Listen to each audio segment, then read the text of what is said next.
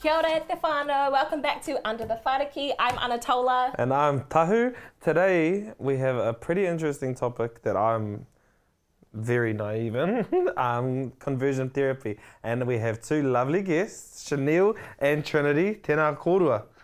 Would you guys like to explain just who you are and a little bit about yourselves and what you do? We can start with Shaneel if you like. Yeah. Kia ora, I'm Shaneel. I use they, them pronouns. I am a law student and psychology student at the University of Auckland, and in my part-time I write for the Herald. Nice. That's very interesting. Yeah. And where are you from? I was born in Fiji. My dad is Fijian and South Asian, and my mum's South Asian, so I'm Fijian and South Asian.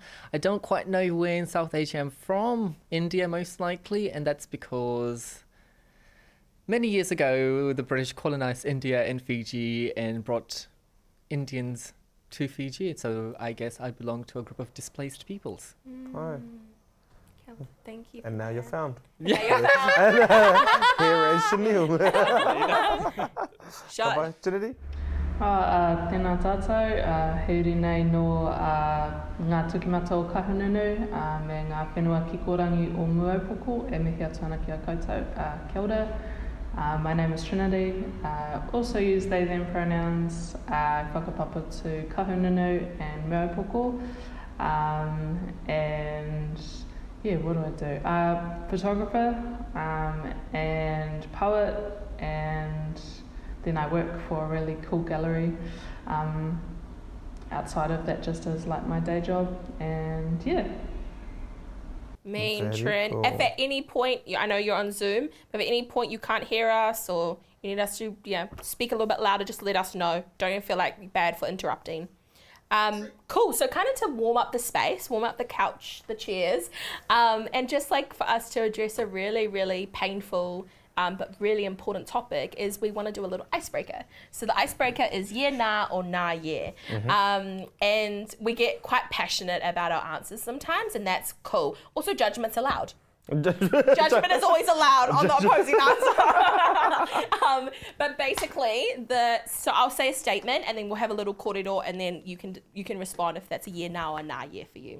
So the statement is socks with sandals or jandals. Socks with sandals or jandals. Yeah. Do you wear socks with sandals or jandals? Is that a yeah, nah, or nah, yeah? I think that's different. I think you need to pick sandals or jandals. Okay, sandals. With jandals, it's like, why would you wear socks with the little Some thing people in do. between? Some Really? people really do. Then Okay, you we'll need stick with toe sandals. socks. Yeah, toe socks. I love those toe socks. They're so cool. For sandals. Okay, so with sandals. So socks with sandals. Yeah, now, nah, yeah. Yeah, nah. Which one's yeah? Nah, yeah. Nah, yeah. Nah, yeah. Yeah? Why With you a nah, sandals. yeah? I like socks, and I just wear socks everywhere and with everything. Jandals are the one thing that I will not wear socks with, because who wears socks with? Exactly. But sandals, yes, I wore socks with Crocs to Oh, primary yeah. school. So yeah, Nah, Wow, yeah you for were you. in Crocs Yeah. in primary school. yeah, I was ahead of time. You were ahead of the trend. I was a trendsetter. Yeah. Absolutely. And why are you yeah, nah, Trin? I just don't really wear them. And if I do, like I wear ankle socks, and so it doesn't really make so much sense. I feel like if you're rocking socks with jandals or like scuffs, it's generally like the longer ones that go up past your ankle, and it looks trendy as. But yeah, I can't rock that. So Yeah. I'm just the practicality of sandals. Like, I wear sandals to keep air in my toes. Otherwise, you just wear covered shoes. Like, obviously, I'm not a fashionista, so I don't. Yeah. You don't say, huh? So it's not like I wear things for look. I wear them for practical uses. So. True. Yeah, and I don't often wear shoes, as you can see. So what's the point? Yeah, exactly. Yeah. I feel like you. the air beneath between my toes. I love feeling the air. Yeah. I'm a nah, yeah. I think it's because I love socks. Like, I've got these cute as Frida Kahlo socks. They're so cute. I'll show you later. Okay. They're really cute, and I just love showing them off. So now everyone can see them on sandals. So you can't see them if I'm wearing boots. Okay. So I'm a nah, yeah. Yeah, you know, we love socks around here. So that's my answer. Okay. Great. Cool. All right, we'll move on to your pop quiz where you get to ask us the questions now. And it's about the topic of the day, which is conversion therapy. Not a light topic, but if we're laughing during this time, it's because we're just stupidly competitive. We really are. It is, yeah. Yeah, so you get to ask us the questions. We'll write an answer that we think it is. Is the answer. And Trent, if you have anything that you want to contribute to the corridor, like jump in at any point, but Shaneel Or will any ask. questions. Yeah, or any questions, for sure. Ka whai? Okay. So the first one is, what % of trans and non-binary people have experienced conversion therapy by a medical professional in Aotearoa? Wow. Oi. What percent? So, out of the 100% of trans and non-binary people, who of them have experienced conversion therapy From a medical... from a medical professional? Yeah. I did not even know. Man. Okay. Because I'm trying to think of... Okay. I've gone for it. Oh, no, I don't... Oh, fudge it. Okay. I've said 48%. 68%. It's actually much lower than that. Oh. It's 17%. Wow. Oh, So- wow. Medical professionals have stopped about 17% of trans and non-binary people from being trans or non-binary. I have stopped. Yeah. Oh, but would they have tried with many? Like when they're doing conversion therapy, would So they? I don't know how many have attempted, but these are just stats for who they've just stopped. Okay. Right, how they stop. Right, got you. I'd be interested to know what that looks like in a religious space. Oh. Yeah, because that would be I think- predominantly of the numbers, right? Yeah, because I believe medical profession is where conversion therapy is least likely to happen. Right, So this is okay. probably the lowest The percent lowest. you'll get. Got Right, you. because Okay, but, I didn't know that's where. I thought that would be where. It but would religious happen. one is high. Would be higher. You would I'd assume so? imagine. Yeah, yeah. Okay. Okay. Because all the anecdotal stories come from From- religious communities, you. unfortunately. Yeah, Okay. yeah. And when it was quite common for it to be in a medical space, well, obviously those numbers are still high for sure. Like how long ago did that stop? Do you know? These stats are quite recent. Right. They're very recent. These stats are just before we banned conversion therapy. Man. All right. Second question. Sorry, there's some of the pop quiz we're like this. Fuck. Yes, that's Okay. real. Okay. The next one's quite easy. Which month and year did New Zealand ban conversion therapy? Freaking hell. I don't know if this is...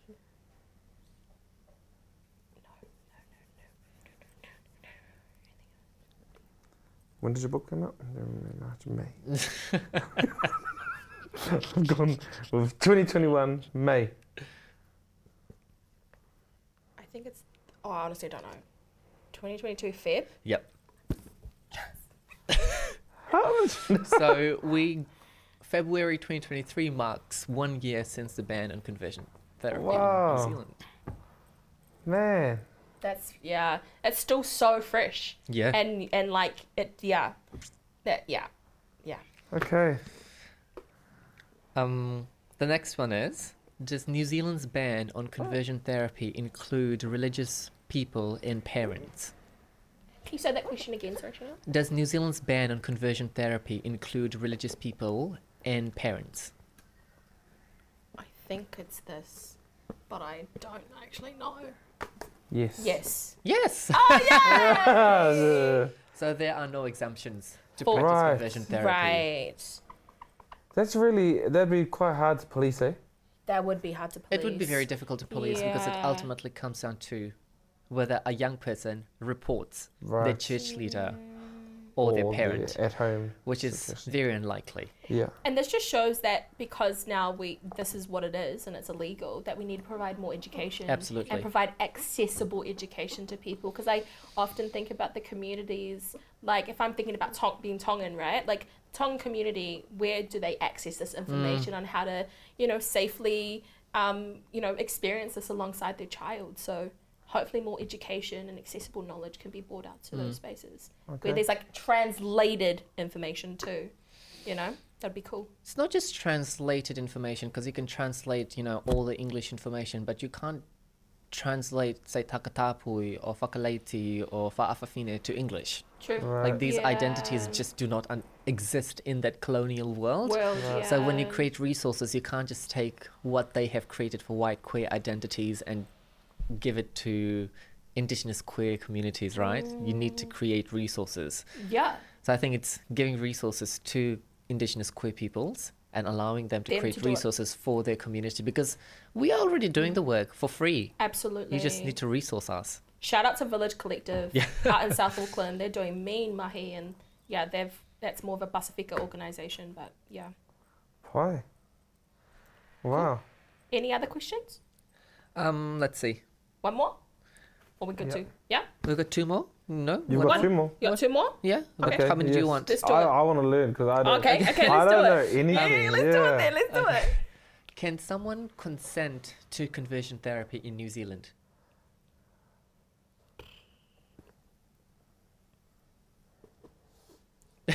I see you looking at me. I see you. I've written. Oh, I don't know. I'll pick a yes or no. No? No. No. No. Okay. So you can't Consent have is not a defense. Right. Victim consent to conversion therapy is never a defense. So it's unlike other crimes where for example, in New Zealand, you can consent to be assaulted. So you can consent to be slapped on your face. Can you? Yes, consent is a Okay. defense. However, you cannot consent to conversion therapy.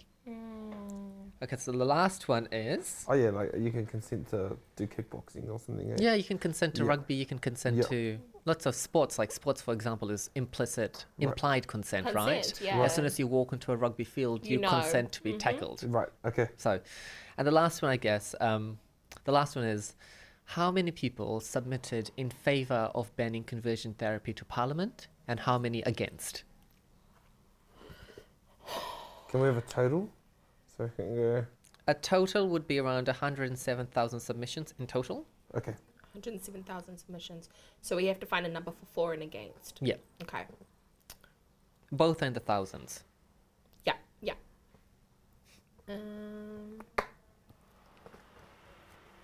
Trying to remember. 60,000. Why haven't I answered? I haven't seen if it's 4 or against. Well, obviously it's 4 because they won. I think it's. Oh, because you said it now, I'm like trying to. Leave your numbers on there. Okay. I think it's just a guessing game, eh? I don't even know if that's like mathematically the right answer. I don't know either. But look, we won't judge our maths. You've okay? gone so close to me. you can see my answer. No. Answer. I was already Cut ready to it answer. out.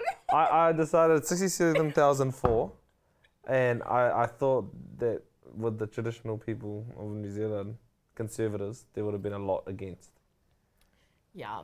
I did 70,000 for and 40,000. Again, we don't know the maths, we're not mathing, but 50,000 for against. Yeah, it really ain't method.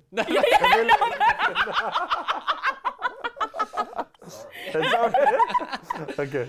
We were quite lucky. It was 87,000 in favour and about 20,000 against or neutral. Okay. Wow, that's real. I mean, that's still a lot of people, but that's a Yeah, big. it was quite a successful campaign. Yeah. Yes, very. Did you find that there were an apparent Yeah. group of people that said against? Oh, the largest, if I had to categorize people who had submitted against, the largest group would be Christian churches. Right. Oh, okay. Got you. Okay. Surprisingly, the other religions didn't come out fighting as strong. Wow. We had some other religions, but Christians were overwhelmingly dominating it. Do you think that's because we've got a higher population of Christian, or is that because you think that Christians have more of a Stance intense, against. passionate stance against it? Multiple things, right? Christians, high population. 2, Christians get away with everything. If a Muslim Yeah. or a Hindu community leader came out and said, I support conversion therapy, they would get crucified. Whereas if a Christian does it, it's your religious right to do whatever you want, right? And a lot of the times Christianity is associated with whiteness, Hinduism and Islam is associated with being brown. Now, as a white person, you can stand up and be in favor of conversion therapy and have people defend you. As a brown person, if you support conversion therapy, people no longer discuss your point of view, people discuss your identity. Right. So I think a lot of brown people who were in favor of conversion therapy did not support it because they were afraid of the racist backlash. Yeah. Oh, that's which real. is bad, but it worked in my favor. Yeah, it did work in your favor. I love that. Yeah. For those who don't know much about conversion therapy, for the both of you, how can you explain it to someone? Like, as Tahu said, like he doesn't know much about it. What is conversion therapy? I pretty much have only heard that law came through last year. So that's all I know. Right. I didn't even know what conversion therapy was. Obviously, having grown up in a background where that's been a thing. So yeah, explain to me what actually conversion therapy looks like. Trinity, do you want to take this one? Yeah, sure. I was just thinking as that question was asked. I think probably in its most simplest form, and it's not a simple matter whatsoever, but I think in terms of the core of it, conversion therapy is the presentation of a narrative that erases you as a valid being with a right to exist in the world. And so, like within Christianity, and I was in the Christian churches for 10 years of my life, from the age of 12, and then left about halfway through, at the start of 2017. And in its most simplest form, for my own self and my own experiences of it, is that it's, especially at such a young age, you're presented with heaven and hell, you're presented with good people and bad people, you're presented with a series of binaries that for a kid's brain seem really simple, and then it just all builds from that, and it's years of layering and complications and like extra layers added onto the dogma that essentially still creates all these binaries, and anyone not straight, anyone not cis, falls into the category of defective, like a defective iteration of humanity as a result of the original sin by Adam and Eve kind of thing. And basically it just all goes from there, and it's implicit, and then you can get other strands, you can get the racism, you can get all these other sort of, depends on the church, depends on the congregation, depends how immersed they are with whatever the cultures are. Like if it's, a church where it's all Māori, or anything like, or all like within Pacifica communities, that inherently like changes how that's necessarily packaged or presented, and I can only speak to the churches that I were in. But yeah, essentially I think that's probably the simplest way to explain it. If that, I don't know, does that make sense to you? Yeah. Yeah, but is the actual practice of conversion therapy, before it was illegal, was that something that like the doctor would sit down with you and say, you are not gay, or you are a male, or you are a female? What would the practice look like? Trinity, do you want to take this one, or should I? Yeah, well, there's all the implicit stuff that exists within like just churches. So it's all the sort of kind of organically homophobic and transphobic doctrine that exists and that is preached. But then in a more, I guess, explicit context, a lot of counselling degrees are done through Christian institutions. And so that then creates like a pipelines where you get all of these counsellors who deal with like the mental health of people that then apply a Christian lens, and because all of that sort of what Christianity entails and a lot of iterations of it is just inherently transphobic and homophobic, and that just sort of naturally gets lilted onto people who might be being like, I don't know, am I queer? in whatever form or expression that takes for that person. So it can look like, so for me, one church I was in, they brought in conversion therapy counsellor whose specific job was to be like, you're not queer. I was probably like 15 or 16, and so this was a specialist counsellor that charged like $200 an hour, that the church made a big deal of, like, we're bringing this person in for you. And yeah, I had a couple of sessions with her. She was an older Pākehā lady, but I was just like, oh, I don't really like you, so it didn't stick. But yeah, it can start as easily as that. But also it can happen within contexts like cell groups or small groups, which is basically like weekly, there's like your Sunday service, and then there's like small groups, or like basically groups of Christians that meet during the week. And you can go through courses. They have Christian courses on like purity, and that also gets covered of like purity as in like a man and a woman before, no sex before marriage, and all the other implicit stuff of like don't be gay, don't be non-cis, all of that kind of thing. And usually all churches that I've been to, make you sign an agreement that says that you won't hold them liable, they're not liable for any damages, but then they also sort of frame it as like this is a physical representation of your commitment to God, and then in the asterisk to that is, and also we get no liability. So, and they've been doing that for years. So when the conversion therapy bill and everything like that and the push came for that, I did wonder how that was going to be handled when churches have always known that there's legal risk, and have always presented and packaged the actual practice of conversion therapy in so many dressed up Christian terms that you wouldn't know left from right at the end of the day. Yeah. But what's been your experience, Shaneel, what you can speak to? Yeah, I mean, the way that I would define conversion therapy is, in the most basic sense, is any practice that aims to change, suppress, or eliminate someone's queer identity to a non-queer identity. Now, New Zealand has a very interesting history of conversion therapy. Many years ago, a lady called Joan Bellingham, she grew up wanting to be a nurse, but when the word got out that she was a lesbian, she was taken to the hospital, not as a nurse, but as a patient. She was given 200 electric shocks in her time at the Princess Margaret Hospital to cure her of her lesbianism. Right, so they use physical back abuse then as well. they used electric shocks to cure someone's queerness, right? But things have changed and they've become more subtle. So people use things like psychoanalysis, where you sit down with a counselor one-on-one and they tell you that your sexuality can absolutely be changed, right? But there's also things like evasion therapy that's trying to associate your queerness with pain. So you get told that wear a rubber band, and every time you have a queer thought, snap yourself with a rubber band. So essentially what you're doing is that you're associating your queerness with pain, and therefore accepting that you're queer becomes a punishment in itself. And it's not just snapping yourself with a rubber band, it's taking ice cold showers, pinching yourself, etc., etc. But I think where we see it happen most commonly is obviously religious communities, right? And the reason why it's so easy for it to happen in religious communities is often because a religious leader has so much authority that no one will ever question them, right?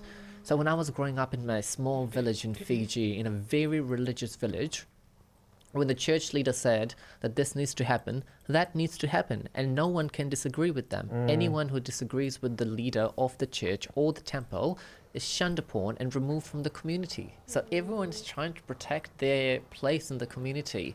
So as a young person who's only ever known and loved their family and their community, you are told that if you do not change, your family will disown you, your church will banish you, and you will burn in hell for the rest of your life. Now say an 8-year-old or a 10-year-old who's never been outside their village, that's what you present to them.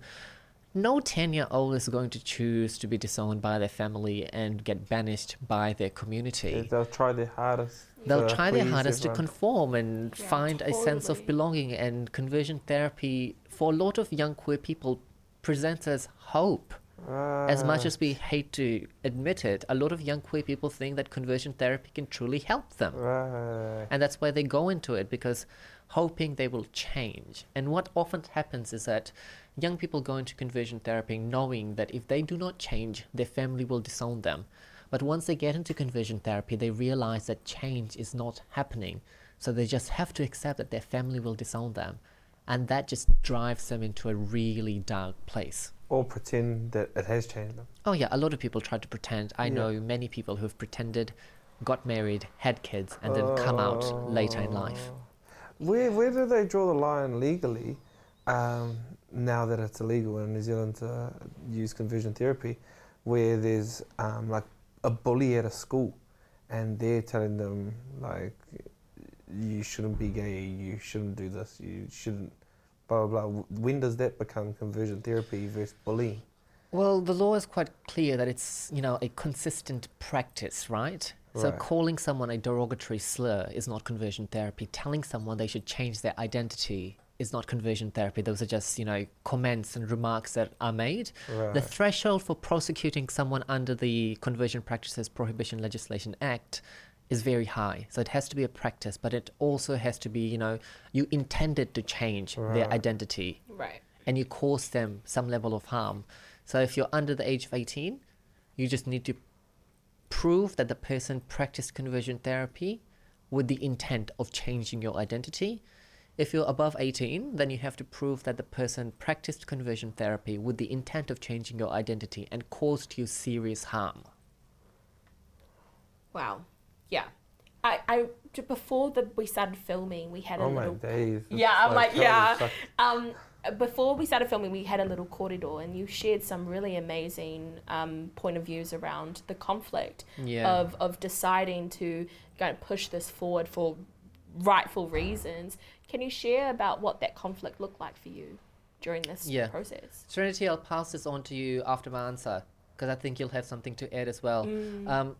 I think I was 19 years old when I went to youth parliament and gave my speech to ban conversion therapy. Quite young, quite naive, did not fully understand what I was about to embark, right? So I started the movement to ban conversion therapy 2017, 2018, and then 2019 was the peak of our movement. And we were essentially advocating for a ban on conversion therapy, which would create a criminal offense. And the older I got, the more I realized that essentially you have this practice that's horrendous and you want to outlaw it, but with that comes a criminal offense. And that is the extension of the state's power into people's personal lives. We know that homophobia and transphobia, due to colonization, is more prevalent in brown communities. What we also know is that the criminal justice system disproportionately affects people of color. So essentially, when you criminalize homophobia and transphobia, you are creating a crime with a double whammy to affect Indigenous people and people of color. And that was the inner turmoil, that do I want to create a criminal offense, or do I want this practice to be outlawed? And obviously we came on the side of we want this practice outlawed. But I think the most, controversial part of the movement was to ban conversion therapy. What really got missed out was our advocacy to ensure that people who suffered conversion therapy had ACC support. Absolutely. The government declined that. And the other thing was ensuring that there were resources to community organizations to create education for Absolutely. community members, right? And that was also declined. So currently there's no resources for mental health support or education for queer community and their family. Because a ban on conversion therapy is not an end on conversion therapy. A ban is a criminal offense which requires people to offend Yeah. and the police to catch them and prosecute them. What we know in New Zealand is that we have one of the highest rates of recidivism, which means that people, when they get out of prison, they offend again. Right. Ending conversion therapy looks like educating an entire generation of people so that conversion therapy just doesn't happen. We've banned conversion therapy. Now the responsibility to end it has fallen on the shoulders of queer people. Trinity, do you have something to add to that? No, I was just listening. I was like, yep, that pretty much Sums it up. hit. It's so weird that Yeah. brown communities are the most prevalent to be homophobic, because in Indigenous narratives, we treasured our takatapui, especially in Māori narratives. That's the only one I can speak from, because that's all I know. And for us to be the most against our own people, it was just bullshit. Fucking bullshit, the colonisation. But colonisation, bullshit. But it's crazy that's a whole fact that you have to think about, about making that law was putting more pressure on criminalizing all brown people, and it would have been people like our parents. Yeah. Yeah. Do you find, Trin, I noticed you got your kauai done, but your pronouns are they, them. What was that like to make that decision where you took on because now we see kauai being for wahine, eh? And traditionally at some iwis it wasn't the case. We have carvings of wahine with full facial moko and wearing their puhoro as well. So it's not that there's a right or wrong to this is for wahine, because I've got my kauai too. So does that make, yeah. So if we think about it like that, but for today's narrative, it's definitely seen more for wahine. How did you feel about doing it? Yeah, it was definitely like an interesting wānanga to have. I think at the time that I received my kauai, it was, when was it? 2018. It was before the meritocracy narrative had really been like thoroughly overturned by the likes of Leone Pihama and our like kapi wahine, who really, and our academics who really were just like, this is completely like and utterly wrong. This is the internalization of colonization, that you have to earn what is yours by whakapapa and by birthright. And so at the time, I knew of one other person who was my age that also had kauai. And at the time I was like, I guess is still just so working through all the stuff that the church leaves you with naturally, that the idea of exploring being genderqueer just wasn't even on my consciousness, and has come sort of at a later date over the last couple of years. And it is definitely an interesting negotiation. I think part of what helps is that I'm also maupuhoro, but that wasn't necessarily driven by wanting to sort of neutralise the effect of kauai necessarily. I was driven to really seek healing and feel like at home in your body, because I think that's one of the things that being in somewhere like the church for so long can have a really damaging effect, in the sense of like feeling safe in your body, and when that collides with other like trauma layers, that it's kind of just a recipe for feeling constantly like your body's a liability. And I don't know, I was just like, I've got stuff to do in this world. I don't really have time for like feeling like I'm just a walking liability waiting to have harm inflicted on me. And so that's what sort of motivated receiving puhoro. But there's also been, I think, a little bit of like a narrative that you can, like a way of expressing takatapuitanga is through being maupuhoro. But I mean, it's really cool just seeing the moko resurgence, especially within our wahine kaitā, and also our tāne, who are just looking to, because that was one of my big things, is do we have any designs like facial moko that specifically codes you as takatapui, because that would be really cool.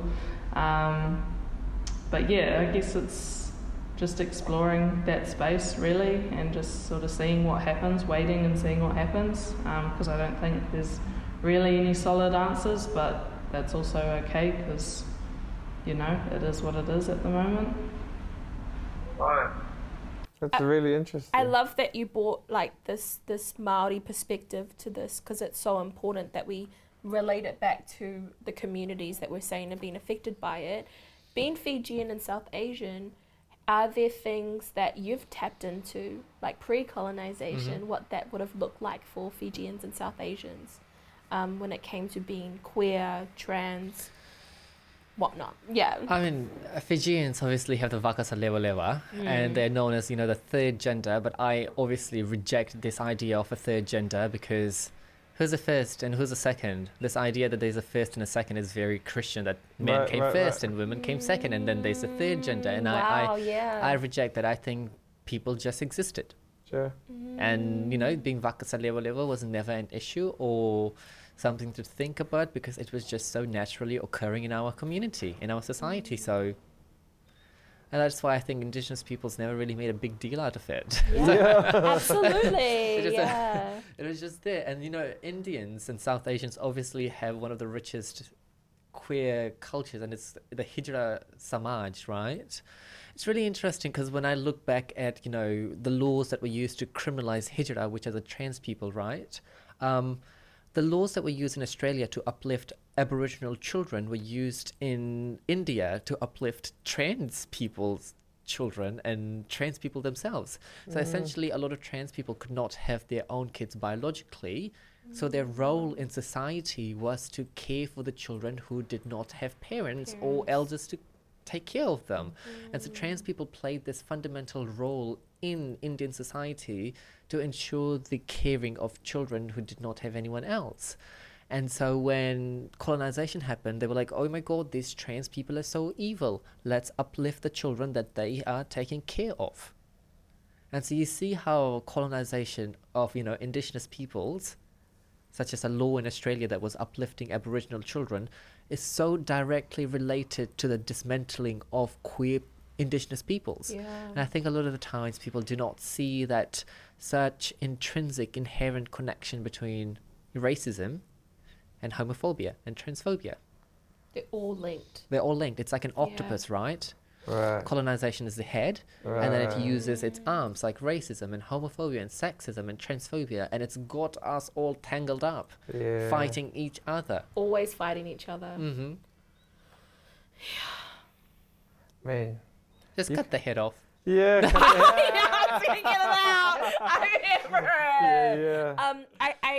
I've been thinking just while you've been talking, and please, you don't need to answer it if you don't want to, especially because I don't want to be putting your whānau in a position where there could be further hurt. But if you feel comfortable enough to share, what was the process of both of you experiencing conversion therapy surrounding your whānau's involvement around whether that be their decision to have you experience it or even you going through it, and then what that looked like after the fact? Who goes? Whoever, Shaneel or Trin, whoever wants to go. Trin, would you like to answer? Yeah. Okay. I definitely, there was a series of circumstances that meant that I ended up at the very start of being introduced to the church. It kind of meant that I ended up being immersed in the church culture for I don't know, I think it was 4 to 6 weeks. And so initially that's kind of what led to it sort of sticking in the way that it did. And so in terms of my whānau and their role, they didn't really know how deep I was in it, and I don't think they knew that they definitely didn't know the harm that was being caused. And sometimes they'd come along to church services, but I think because they weren't queer, none of the invisible layers of I guess at its most basic form is this kind of hegemonic heteronormative coercion towards that other were sort of not necessarily as blatantly obvious for someone who's in the closet being fuck, I don't want to end up in hell. And so they didn't really know, and I didn't really talk about it. I was always just quite a quiet person, so and in terms of my Māoritanga, I grew up disconnected and didn't wasn't able to begin reconnecting until uni, which was like by that time 6 years into the church. So by that point it was like, and really the only reason I left is because I was either gonna die trying to be straight, or I was gonna just be, or I was just gonna decide to live, and I decided to live, and so that meant leaving the church. But yeah, in terms of whānau involvement, yeah, they didn't really know how bad it was, and I didn't know how to talk about it, so no one won there. True. Thank you for that, Trin.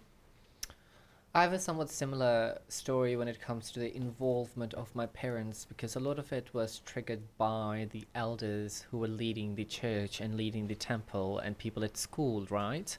And I think the reason my parents did not know is it's really important to understand the way that the islands work, right? Fiji is a collectivist community, which means that the elders can look after everyone's children.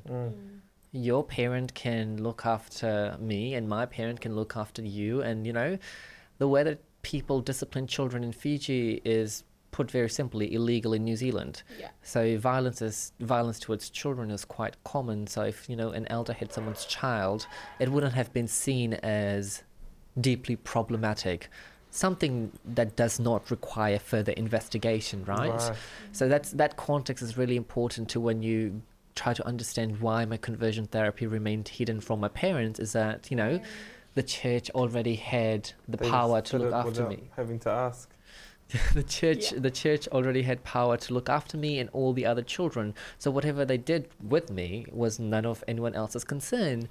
And I didn't tell my parents that conversion therapy had started, because one of the things that the church threatened me with was that my family would disown me. So if I wanted to tell my parents, that would require me to somehow believe that the church was lying, that my parents would disown me.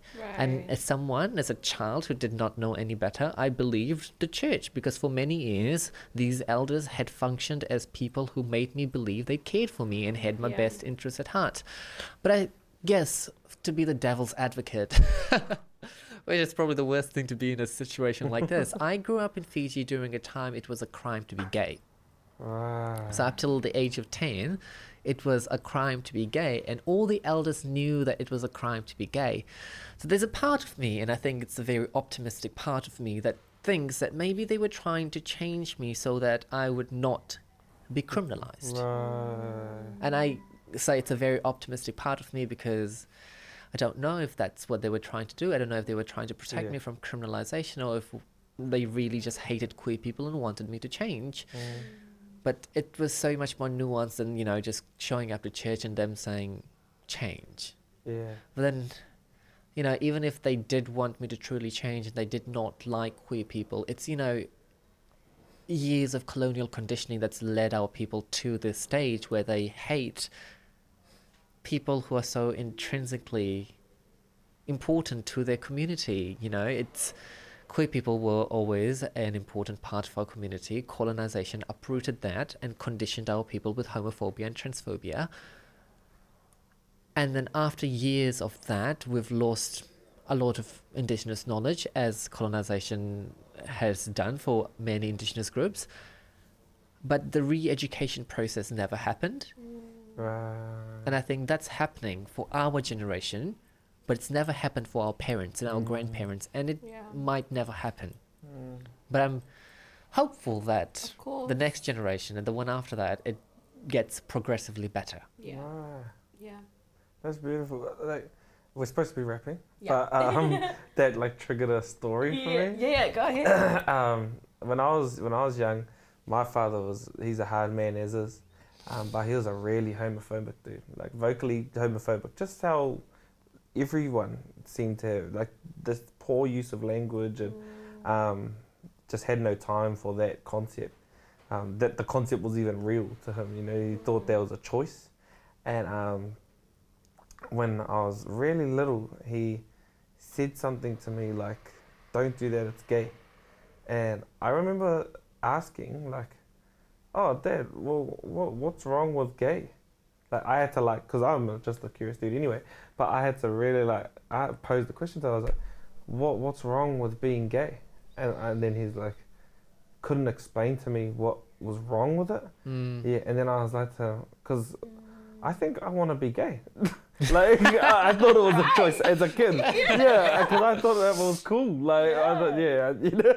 So I might want to be gay. I used to like to try and push boundaries probably, and I think that I asked that, and he was just like, well, it wouldn't be wrong if you were gay, son, because he's always been clear with that he'll love me no matter what. And I was like, so then what's wrong with any gay?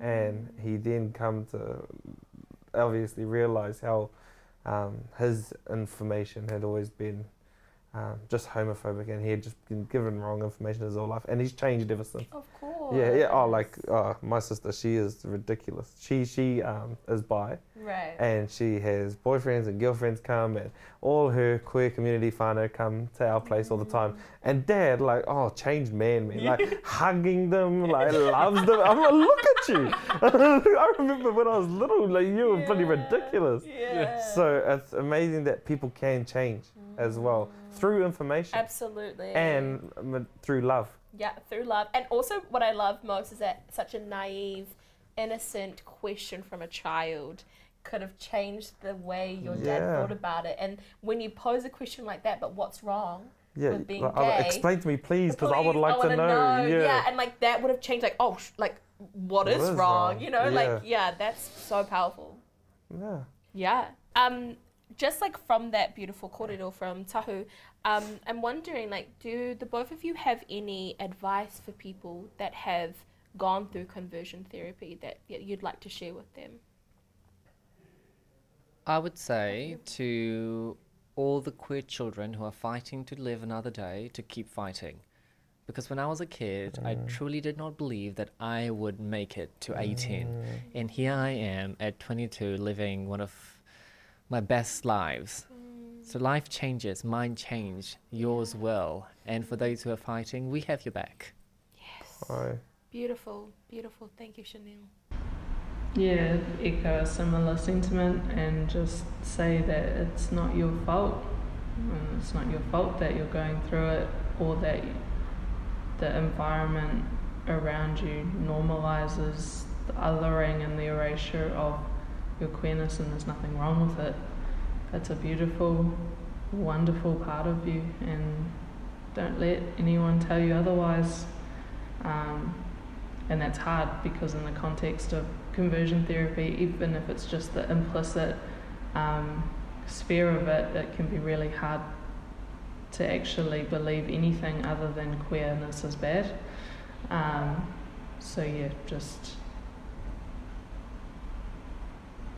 think believe that you can exist past the constraints of an environment that tells you don't deserve to exist. That's it. For those who want to access the both of you or find out more information, where can people find you? Where about more conversion therapy information, both in that mahi but also personally? Or just the community to just be the community, yeah. To get more visibility. Trin, where can people find you? Oh yeah, just on Instagram. I mean, I haven't really been on there heaps, but all of my writing is just about validating the emotional landscape that we exist in as Indigenous bodies and as people, and then also just the photos because it's nice to be able to see queer people and just all kinds of people feeling seen in a way that's not intrusive. So yeah. Google me. Yeah. I love it. We love to see You'll it. Find you, eh? You Google me and they have my date of birth, my place of birth, my Instagram, my Twitter, my LinkedIn, my Facebook. Girl, somebody has been stalking me. Shaneel Lal. But to be fair, I think sending me an email, which is attached to my Instagram, is probably the best way to get in touch with me. I reply to my emails on time. I do not reply to my DMs on time. There are too many messages. Yeah. So emails is where it's at. Yeah. Amazing. And Conversion Therapy has a website or an Instagram page? And Conversion Therapy NZ is the handle for the Instagram account. Yeah. Amazing. I love that you also ended, Trin, of like that you see queer people and that we also bring the joy and the love and the colour of life and the visibility of that. So I think that's a beautiful way to end. And anyone who's experienced conversion therapy, just sending you so much aroha and just a lot of love. Oh yeah, thank you too. Yeah. Lovely souls to have a wānanga with today. Yeah. I've learnt a lot. Yeah. I'm feeling very... A lot of sit with, eh? Yeah, I feel optimistic. Yeah. Like I can learn these things. Like I'm good at learning. Like I'm a great student. Nah, thank you so much for the both of you. Like, much appreciation for your time, your energy, and your love. I know it's not an easy topic, so thank you so much for being here with us. Thank you. Yeah, thank you so. Cool. Well, thank you so much, guys. We'll see you in the next episode for Under the Whāriki. Until next time, ka kite anō. Ka kite anō.